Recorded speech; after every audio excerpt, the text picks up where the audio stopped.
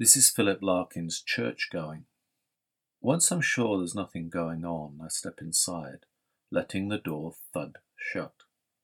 Another church, matting, seats, and stone, and little books, sprawlings of flowers cut for Sunday, brownish now, some brass and stuff up at the holy end, the small, neat organ, and a tense, musty, unignorable silence, brewed God knows how long. Hatless, I take off my cycle clips in awkward reverence, move forward, run my hand around the font.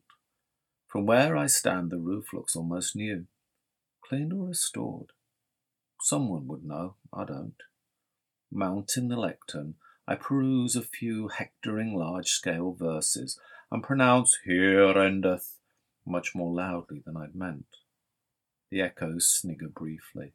Back at the door, I sign the book, donate an Irish sixpence, reflect the place was not worth stopping for. Yet stop I did. In fact, I often do, and always end much at a loss like this, wondering what to look for, wondering too, when churches fall completely out of use, what we shall turn them into. If we shall keep a few cathedrals chronically on show, their parchment plate and pyx in locked cases, and let the rest rent-free to rain and sheep, shall we avoid them as unlucky places? Or after dark will dubious women come to make their children touch a particular stone, pick samples for a cancer, or on some advised night see walking a dead one? Power of some sort or other will go on, in games, in riddles, seemingly at random, but superstition, like belief, must die, and what remains when disbelief has gone? Grass, weedy pavement, brambles, buttress, sky, a shape less recognisable each week, a purpose more obscure.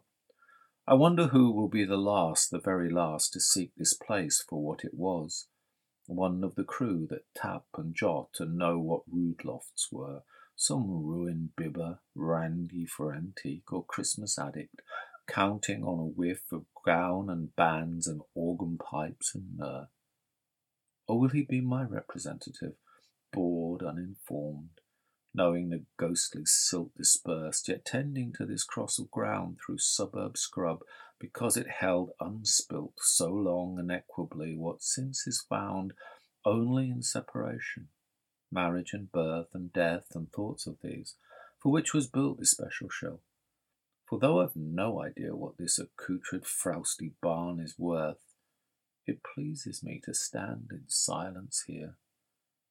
A serious house on serious earth it is, in whose blent air all our compulsions meet, are recognised and robed as destinies, and that much never can be obsolete, since someone will forever be surprising a hunger in himself to be more serious, and gravitating with it to this ground which, he once heard, was proper to grow wise in, if only that so many dead lie round.